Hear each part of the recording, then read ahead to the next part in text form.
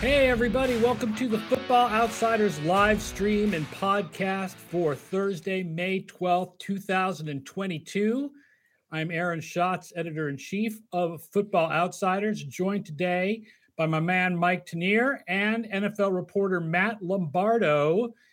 Would like to say hello to everybody watching us right now, whether it's Twitch or YouTube, Facebook or Twitter. Listening after the fact on the Football Outsiders Podcast Network. Remember, when you watch live at 1 p.m. Eastern on Thursdays, you get to ask us questions. So today's later subject is going to be the NFC East, and we're going to talk about whether the Eagles have passed the Cowboys. But before we get to the NFC East, let's talk about tonight's big schedule release, which we already knew that the NFL was going to do this thing where they have a big show where they release the schedule. New this year has been releasing like one game a day, like we're drug addicts that just need a little bit of sugar to get to our next heroin hit. Like, it's just unbelievable. Like how they are like doling out the games one by one. And I guess they're doing this because, I mean, in the past, there was like a whole Twitter account called NFL Schedule Leaks, which was just leaking games all day and was wrong about almost everything, but like was getting tons of attention. So the NFL was like, well, we'll jump on that. And now like they're announcing like a game a day. Did you see that site has been like trolling people all day? Have they? Yeah, they have. It's like, if you've been following us, that's on you. And if you're a blue check mark, you should lose your check mark for following us and retweeting us. And it's like, okay, dude, come on. Yeah, my theory here on why we're getting a game that gets revealed on Good Morning America and a game that gets revealed on the Today Show and a game that gets reviewed during the NFL draft and a game that gets, dropped during the latest episode of This Is Us, whatever the case may be, is the NFL, I think, is trying to avoid some of these erroneous leaks, these misinformation peddlers. And they got, I think they're trying to get their piece of the pie. But Aaron, Mike, would love to get your take on this, because the NFL builds up this whole 8 p.m. schedule release show, right, across so many platforms and channels. Who watches this? I mean, we're all sitting on Twitter all day, and there's 3 or 4 legitimate reporters who are, reporting actual games. We're all going to know the schedule by like 2:30 p.m., right? Who's watching this 8 p.m. Schedule release every year? A lot of fans. I'll admit, I do this for a living, and I don't watch the schedule release show. No, I only do it when I'm ordered to by my bosses. But a lot of more fans are going to watch it than would watch a replay of the Chiefs-Bills playoff game for the 15th time on Thursday night. That's the case. And I know people, because I got Eagles fans who are going to be like, okay, we make our one road trip per year to another city, and we know what the city might be, but we only know we can get vacation time from November 1st to so they're watching for that. There will be chatter about this. I think it's goofy to a degree, but there's going to be conversation about this tonight. What do you guys think of some of the games already announced? First of all, what do you think of the Broncos and Rams playing Christmas Day being also simulcast on Nickelodeon? They're doing Christmas is on Sunday this year. And for the first time, well, I guess last year was really the first time when Christmas was on Monday, but this year, really, they're like breaking the seal on Christmas. Like they're doing 11 games on Saturday and 3 on Sunday. Telling the NBA. They're going right after the NBA.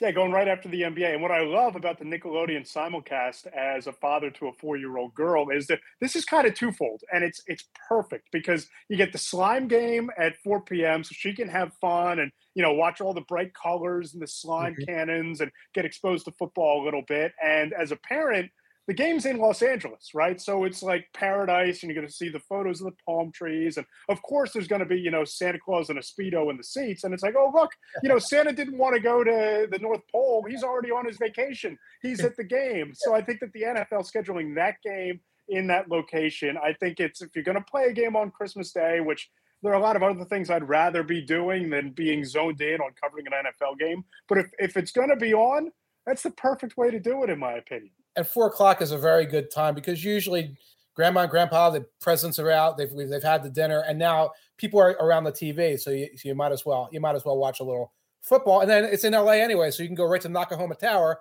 and watch Die Hard.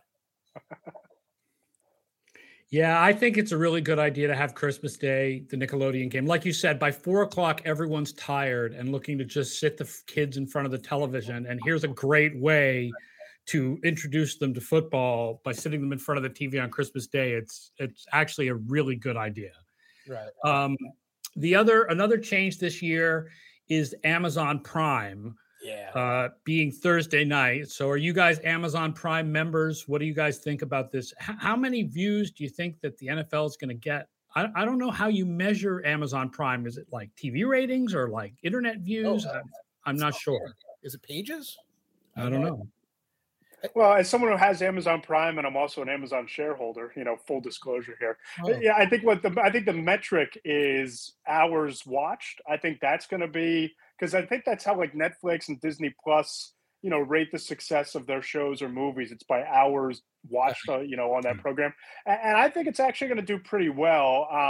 Obviously, from an Amazon perspective, this is a great way to get people to sign up for Prime, right? Because if you want to watch football, and everybody knows, if we're going to watch the schedule release on May 12th, we're going to be wanting to watch the game on September 12th, right? Because that's what we are. This is America, right? So I think that from an Amazon perspective, it's great because it drives subscriber growth and it's another little piece to their portfolio. And for the NFL, listen, I think this is the wave of the future, whether it's eventually putting more games on ESPN Plus exclusively or selling a package to Apple TV Plus. Yeah. The money is there from the big tech companies, the Apples, the Amazons, the Disneys. And I think that there's such a better way to package what's already a great product via streaming. And for the streaming companies, they get to use it as a vehicle to drive subscriptions and promote their other products. So I think this is going to work out really, really well. Spoken like a true shareholder there, Matt. And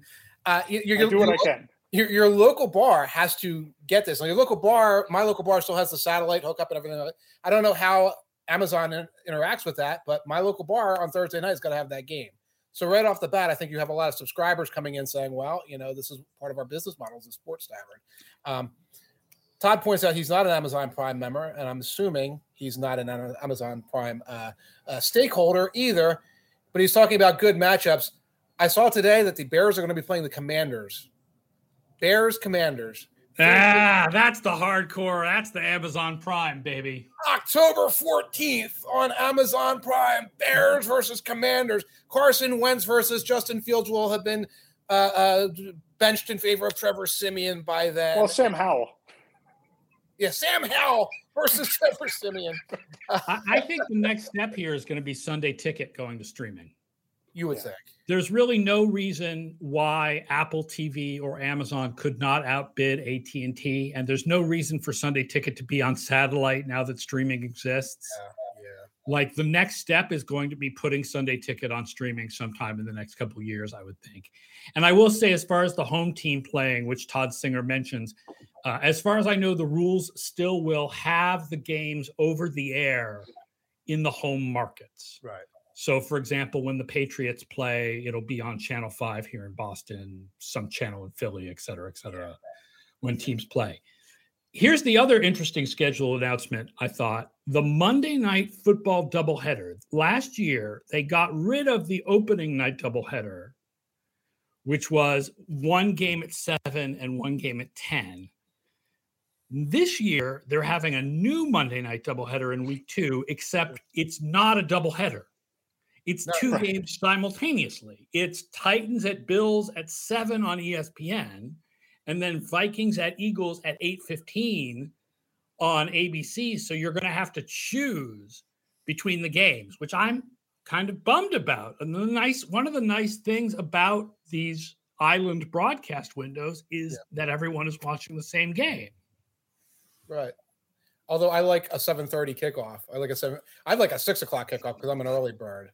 But the 2-game, I think that's manageable because you can channel surf and they're going to be staggered endings and things like that. So I can kind of see the rationale there. I'm wondering why it's week 2 and not week 1. Well, I think there's going to be a few of these per year. I think there's going to be, 2 or 3 of these per season under the new TV deal. And I don't really love it for the same reason that Aaron doesn't love it, because, the nice thing about these primetime games is it's the only game in town. And Twitter is actually a tolerable place when everybody's live tweeting just one game, right? And, in my, what I call the football command center here, I have the 3 TVs, especially comes in handy on Sunday, covering the entire league. But, I have to wonder if you're going to stagger these 2 games, is there going to be an equivalent of, NFL Red Zone for Monday night doubleheaders? Because it's not a true doubleheader. And I feel like if you have to choose between one game and the other, unless you're one of the teams in the home market, you're kind of alienating the rest of the country being able to watch these complete game broadcasts. So I'm sure they did a lot of due diligence. I'm sure there's a theory as to why they structured it this way. I just don't get it. I'll bet you that after the second quarter of the late game, the 10:30 Eastern time start of Chargers, Raiders, or whatever the late game was, that the ratings went. Oh, that I'm sure is true, and that's why they got rid of the. Hey, let's give the Pacific time zone people a game at normal times doubleheader. They got rid of that. Yeah. So that must be it.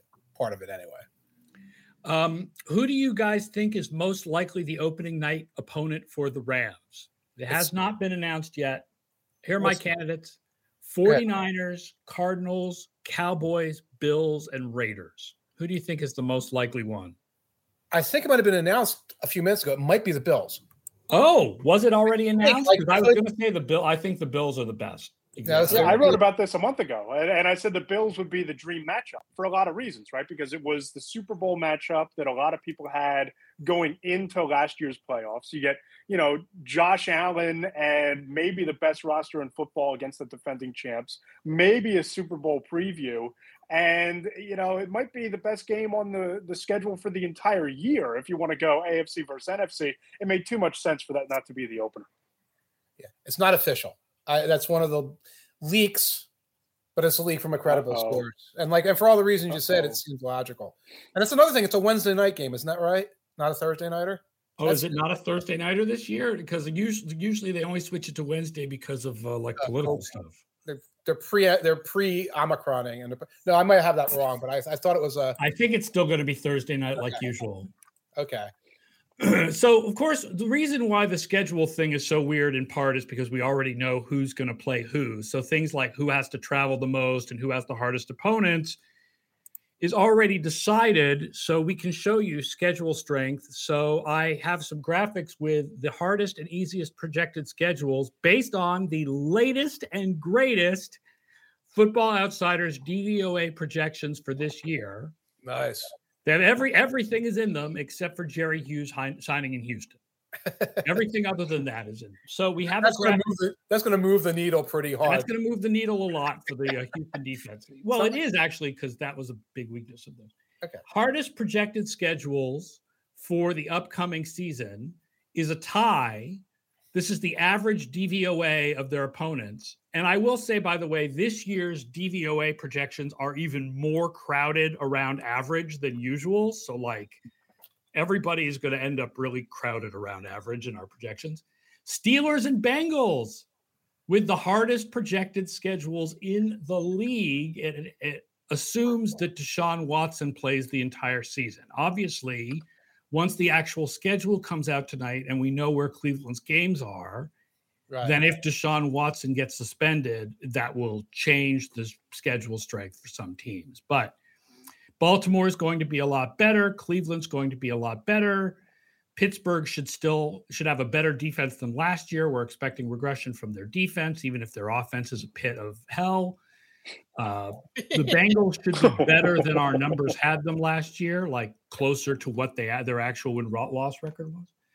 So these are the hardest projected schedules in the league. The Steelers and Bengals, the Dolphins and Jets, and then the Arizona Cardinals. Right. The Steelers, by the way, on the road, they will get the Bills on the road. They also get the Eagles, Dolphins, Colts on the road, plus the Panthers and Falcons. So you can see the tough road schedule there. At home, they get the Patriots in Pittsburgh. That's tough. And they get the Buccaneers in Pittsburgh. And then the Raiders will be very tough in Pittsburgh. So you can kind of see, in addition to the fact that it's going to be, a real black and blue battle in the division, kind of see where that's coming from. Buccaneers games, Bills games on the road. If that Bills game on the road is in December or January, forget about it. The other tough schedules are basically it's the rest of the AFC East, Cleveland, and Kansas City. I'm going to throw a couple. Go ahead. I was going to say, when I did the way too early projections, the Rams had the hardest schedule in the league and the Ravens had the easiest. Yes. And now they both have average schedules because of quarterbacks moving around. Right. Like the Ravens play Cleveland twice, Tampa Bay, and the Broncos, all of which got way better than they were in February. That's right. The way too early projections came during the Brady retirement moment. Yes. Remember the Brady retirement? That was good time. The Brady retirement moment seems to sum it up pretty well. Yes. More like the couple seconds. What a weekend. Man. Aaron, I'm curious, you look at these teams at the top with the hardest projected schedules, and you start to think about the flip side of that coin. And I know we're going to talk ad nauseum about the NFC East a little bit later, but I have to believe that when you look at the rebuilds going on in New York and Washington, the NFC East has to rank near the bottom of this thing, right? Oh, yes. Bring up the graphic. You couldn't be more right. You literally could possibly not be more right. The three easiest projected schedules in the league belong to the NFC East. Starting with the Philadelphia Eagles, who have by far the easiest projected schedule in the league. Then the Cowboys and the Commanders. Then the Jaguars and the Texans. The entire bottom 10 of like the easiest schedules is basically those two divisions, in part because I believe they play each other this year. Mm-hmm. So the NFC East and the AFC South plus the Lions and 49ers are the 10 easiest schedules. Now the Eagles at home get the Packers, obviously tough. Vikings, they will be tough this year. Preview, they have a good projection coming from DVOA.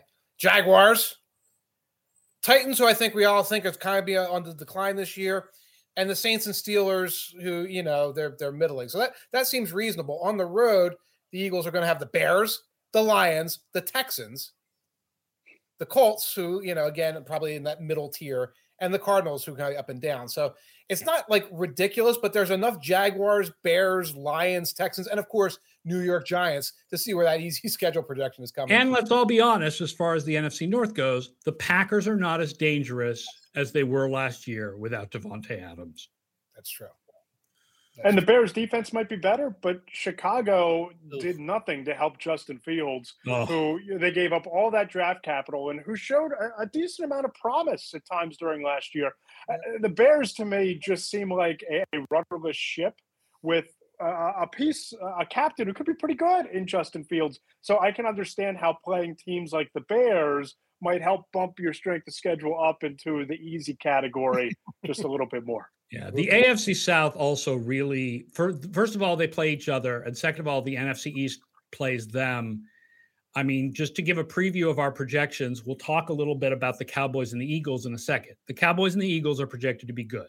Yes. The other two teams in the NFC East and all four teams in the AFC South are projected with a mean projection under 500.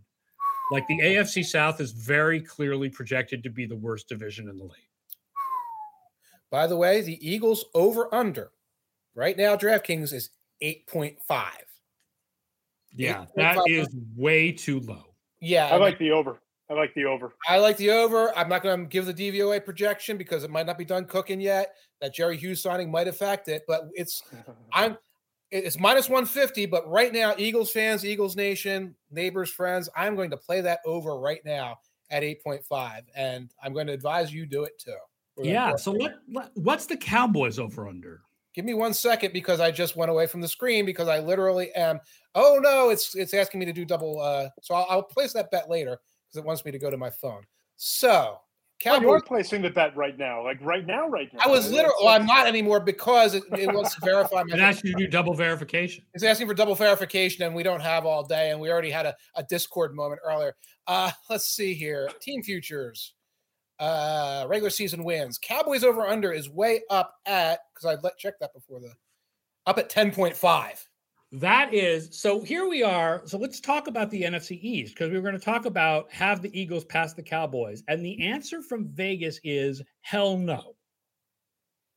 Vegas clearly believes that the Eagles have not passed the Cowboys at all. Right. I think it is way closer than those Vegas, I understand Vegas futures are nobody beats Vegas, and they know a lot, and Vegas futures end up being very predictive. But wow, does that seem off to me when you look at what the Eagles have done this offseason, and then you look at who the Cowboys have lost compared to the not that much that they've gained. Right. I feel like the Eagles have very clearly caught up to the Cowboys. Not that they'll beat them necessarily, but that they've caught up, that it's a 50-50 proposition. No, I agree. And in a vacuum, I kind of like that 10.5 number for the Cowboys, because I still think that defense is going to get better. I still think during the regular season, Dak Prescott is good enough to steal them a couple of games that maybe they have no business winning, and they won't win in the postseason because they don't win in the postseason. But from an Eagles perspective, guys, I think this might be the most impressive offseason of the Howie Roseman era, not just bringing in A.J. Brown in the trade, but some of the picks they made in the NFL draft, not just to fortify depth this year, but really adding the kind of playmakers who can make a real impact next year and beyond. But they were big players in free agency too. I think they filled a lot of key needs. And, I think the Cowboys number is about right, but I would slot the Eagles over under right around 10 or 11 as well. And I think that if you're looking at the division and how this race is going to unfold, of course it's going to come down to Jalen Hurts taking that next step.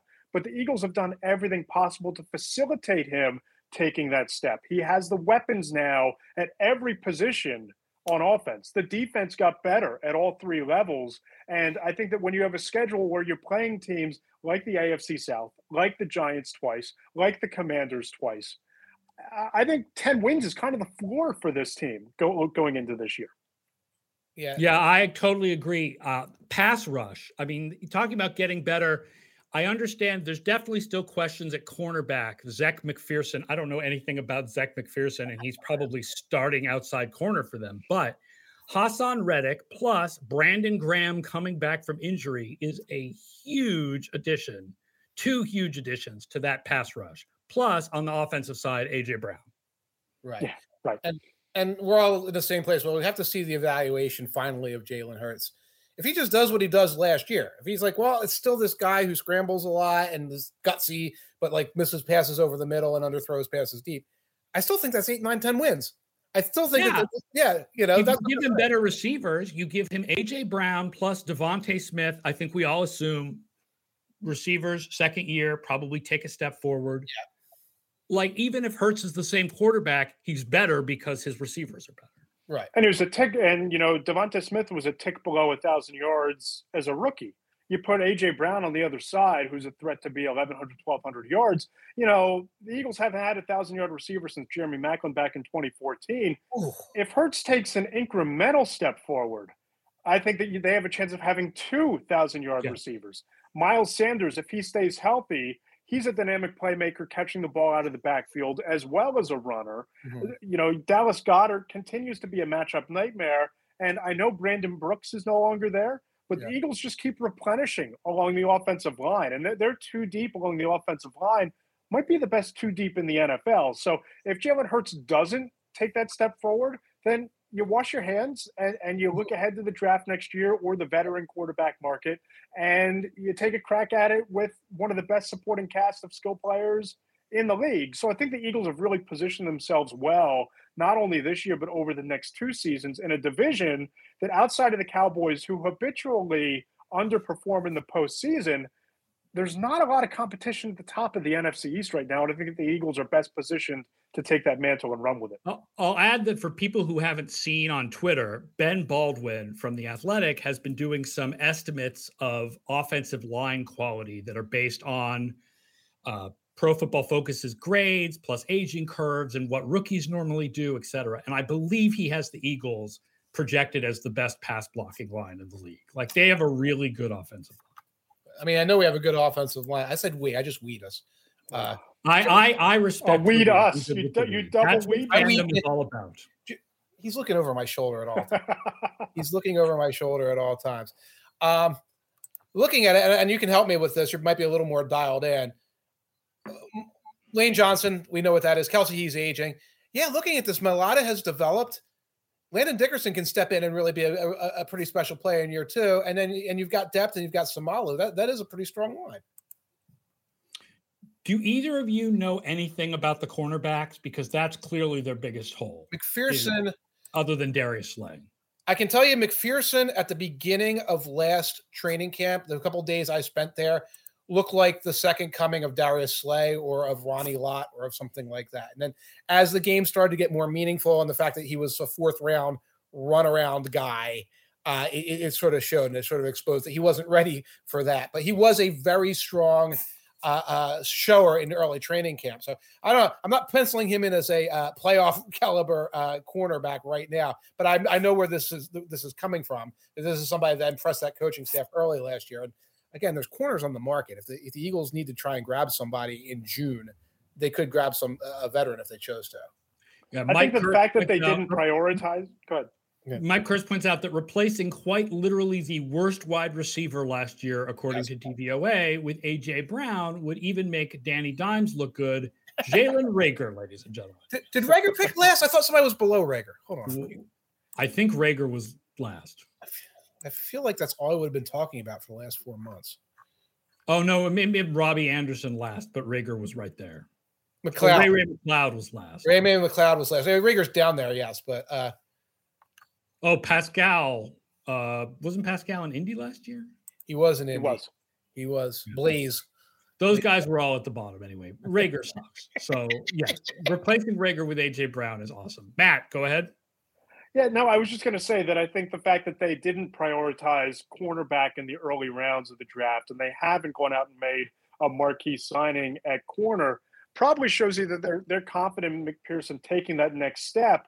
And if that's the case, I mean, obviously you look at what's happening around the NFL with wide receivers getting paid, and you look within the division at the wide receivers he's going to have to line up against. You know, they're obviously believing he can take that next step. And you have Slay, who's an all-pro on the other side. So, you know, I think from the Eagles' perspective, they needed to address the pass rush. And Hassan Reddick was a top 4 in pass rush win rate last year. He, I think, is one of the more underrated free agent signings of anybody in the league. And he's coming home. So there's a lot of added intrinsic motivation there for him to, you know, have a breakout season. So I think that the Eagles are going to be one of these teams that takes a big step. But again, Jalen Hurts has to take the leap. If he doesn't take the leap, then it doesn't matter what other pieces you have around him. Right.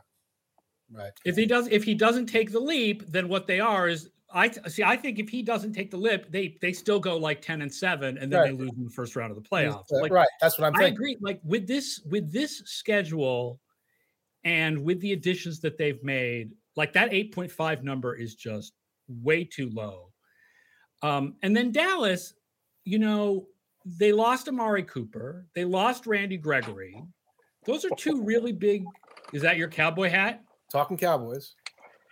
And the only thing they've really added as veterans is James Washington. I mean, they added the rookie left guard, and Sam Williams was Zach Sear's favorite sleeper at pass rusher, but he's less of a sleeper in the second round than he would have been in the fifth.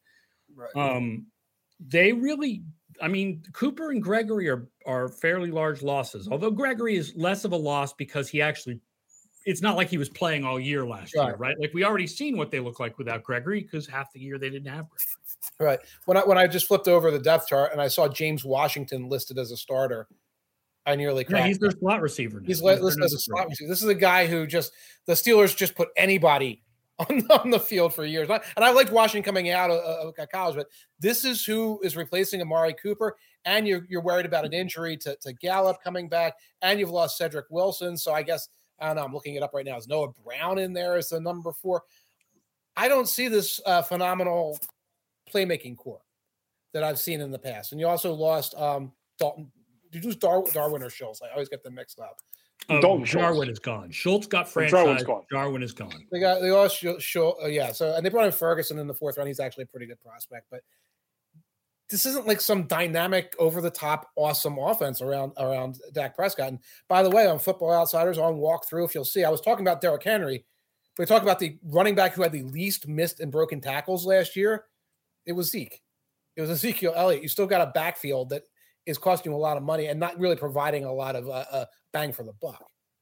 Hey, hot take alert. Get the sirens going here. I got one coming in for you. I actually think that losing Cedric Wilson is going to be a bigger loss than losing Amari Cooper. And, I look at what Wilson was able to do from the slot last year. He was productive in that role, a little bit of a matchup nightmare. He goes to Miami where he can kind of flourish in Tyreek Hill's shadow. The rest of the league told you what it thinks about Amari Cooper. What did Cleveland trade him for? Like a fifth-round pick? I mean, it wasn't very much. Correct me if I'm wrong. I don't think it was, the blockbuster deal that the not after what happened after that. What Adams or Hill? No. Of course, and I think the league has kind of shown you that they now view corners like the 16th or 17th quarterback in the league, that receivers are now worth the 15th or 16th quarterback money in the league, that it's a premium position. And Cooper didn't fetch that kind of a market.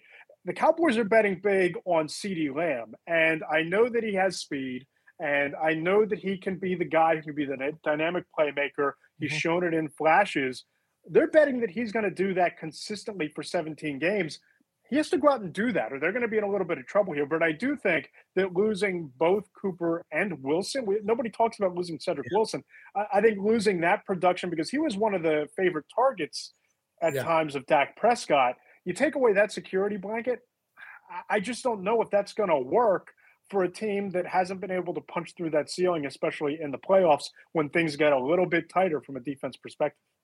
I'll also point out for their defense, one of the big things in our projection system is the idea that turnovers on defense tend to regress stronger than other things. Yeah. Dallas was at the top of the league, ending 17.5% of drives with takeaways. Right. Philadelphia was near the bottom of the league, ending 9.2% of drives with takeaways. So that number is likely to be lower for Dallas and higher for Philadelphia this year. So Trayvon Diggs isn't going to intercept like 20 passes? I doubt severely that Trayvon Diggs is going to have 11 interceptions again. It's so funny because before last season, I was on Good Morning Football, and they asked me what did I think was the record that was least likely to be broken, even with the extra game in the season. And I said interceptions. Right. And then Trayvon Diggs went out and almost broke the season. But he's not going to have a year like that. Now, Slay might drop a couple interceptions. I mean, that's usually on par for the Eagles. But, yeah, that's another thing about the Cowboys. It's like part of what they had last year was built on that defense suddenly becoming this turnover machine based not necessarily on personnel that would suggest they had made that kind of leap. And I still think the Cowboys are going to be an easy team, a good team with an easy schedule. Right. But I agree with you. I don't think, they were number one in DVOA last year. I don't think they're going to be number one this year. The defense is probably not going to be as good. Like you said, the offense, switching out Cooper and Wilson for James Washington does not seem like a step forward. I feel like these two teams are much closer than Vegas seems to think they are. By the way, other two teams are terrible, by the way. I got shout out to Jared Bailey, who might be watching. I got stands all over my Twitter feed talking about the Commanders. And not just like goofy Commanders fans, but like people who say, well, don't sleep on this team. Look at this, look at that. And I do look at that very easy schedule. And I ignore who's a quarterback right now because we don't have to get into that. And could they be a wild card team? Are the Commanders like possibly? The defense should be better. Their defense should be somewhere between what it was 2 years ago and what it was last year. The offense. I love the front seven. I actually think the Commanders could be a sleeper team because you look at the NFC and I think that it's really wide open. Once you take the Packers, the Rams, and the Buccaneers and you put them on a shelf, you still have four playoff spots there that are kind of up for grabs. And the Commanders, I think their defense is what it needs to be. And, for all the criticism that Carson Wentz deserves and has earned through his career, I think he's still a significant upgrade over what they had a year ago. And you're dropping him into an offense with Terry McLaurin, Jahan Dotson, and Antonio Gibson, who I think is one of these dual threat running backs who could really break out this year, they have the chance to win some 27-23 slugfests They against a keep tough not schedule. letting Antonio Gibson break out, though. Right? Like, I they keep know. like, oh, we brought McKissick back, and we went out and we drafted another running back in the third round. And it's like, like from a fantasy perspective, for example, I feel like the Antonio Gibson breakout is just never going to happen. Right. Cost me a playoff win last year. Yeah. Well, how many wins? Because I know you don't have the over/under in front of you, Matt. How many wins would you put the Commanders in on? I think maybe 8. I think they can get to 8 with that schedule. 8 and 9 seems fine. The 7.5 is the number. At -125, I have a personal philosophy of never betting on Carson Wentz to do anything except break your heart, so I won't touch it. But I think that's what we're talking about. Because like, oh yeah, they're the team that could be the final playoff team at 8 and 9. Yeah, you could certainly talk me into that, but talking me into anything beyond that is impossible. Oh, they're not going to win a playoff game, no. But I think that you look at the landscape of the NFC, even the NFC West. You look at the strength of schedule that you guys flashed up earlier, and the Cardinals were one of the 4 toughest schedules in the league. So they have to go against the Rams twice, they get the Niners twice, and who knows what Seattle's going to be. Right. But those teams, my point is, are going to beat each other up. I don't know that anybody's going to take a leap towards overtaking the Packers. The AFC South is a nuclear fallout zone. The NFC South is outside of Tampa Bay. So I just think that there's a sweet spot there for the Commanders in that defense. And look, Ron Rivera is too good a coach for them not to incrementally improve, at least in my opinion. And I think they have the pieces in place and the talent in place to do that. Now, whether they're going to reach double digits, I don't think so, but I think they can win, 8 or so games, which might just be good enough for that last wild card spot. By the way, I don't think if Carson Wentz and Taylor Heineke, I think are very similar. If you're really looking for Wentz, not the meme version of Wentz, but where he lands in, this guy who can produce these sort of random flashes of big plays and then go into these long droughts where it's like, my God, he's overthrowing everything. Difference being Heineke had no expectations, so we're like, pleasantly surprised, and Wentz has expectations, and we are perpetually disappointed. Right. This feels like the end of the line for him, right? Sorry, what? This feels like the end of the line for Carson Wentz. Like, if you don't get it done here as a starting quarterback, you're hopping on the Ryan Fitzpatrick career backup train. You're not. Right? He's never going to be a career backup. You know that, Matt. I think given the whole locker room presence concept, he's not someone people are going to want around as a backup. No, this is Great it. Point. Yeah, this is it for just sort of disappearing out the back door. And so, we'll see. We'll see if he perceives Sam Howell as a threat. Interesting dynamic. Sam Howell never eats a burger or steak. And the one thing that's left about Carson Wentz that's not completely dorky is the fact that he's very willing to go out and kill an animal and eat it. That's the one thing about him that's still really, really cool. So it's an interesting dynamic right now. Yes, but is he willing to put it in the grinder? So maybe he has steaks, but not burgers. He made cheesesteaks out of venison when he was. That actually sounds kind of awesome. In the 856. So, and I'm guessing it was pillar to post. He or somebody close to him did everything with that deer. So you're willing to make a case for the Commanders as a possible wild card contender. Will you make the same case for the Giants? I'll make a case that the Giants have a strong case as the number 1 pick in the NFL draft next year. That's the case that I'll make. I mean, I look at this team and look, we could talk all we want about this being the best offensive line that Daniel Jones has played behind. They picked up 2 veteran Band-Aids, right? I mean, these aren't the long-term solutions. I love the Evan Neal pick. I love Kayvon Thibodeau as a pass rusher, but I think people have anointed Azeez Ojulari as a future Hall of Famer just a tad too soon. They might have the worst secondary in the NFL. We all talk about the receiving core that's going to be better this year. They're going to have better receivers. Well, what if Kenny Golladay is just the Kenny Golladay who showed up in training camp last summer and injured his hamstring during the 3rd practice, and you never saw him for 3 more weeks and never got off the ground? What if Kadarius Toney is just untapped potential? And what if Daniel Jones, just close your eyes and imagine for a minute, what if Daniel Jones just is a turnover-prone, wildly inconsistent quarterback with really high highs, but a lot more lows in terms of, the trajectory of his skill set. It is really hard to think of a quarterback who has been below replacement level in his first 3 years, who then got it together.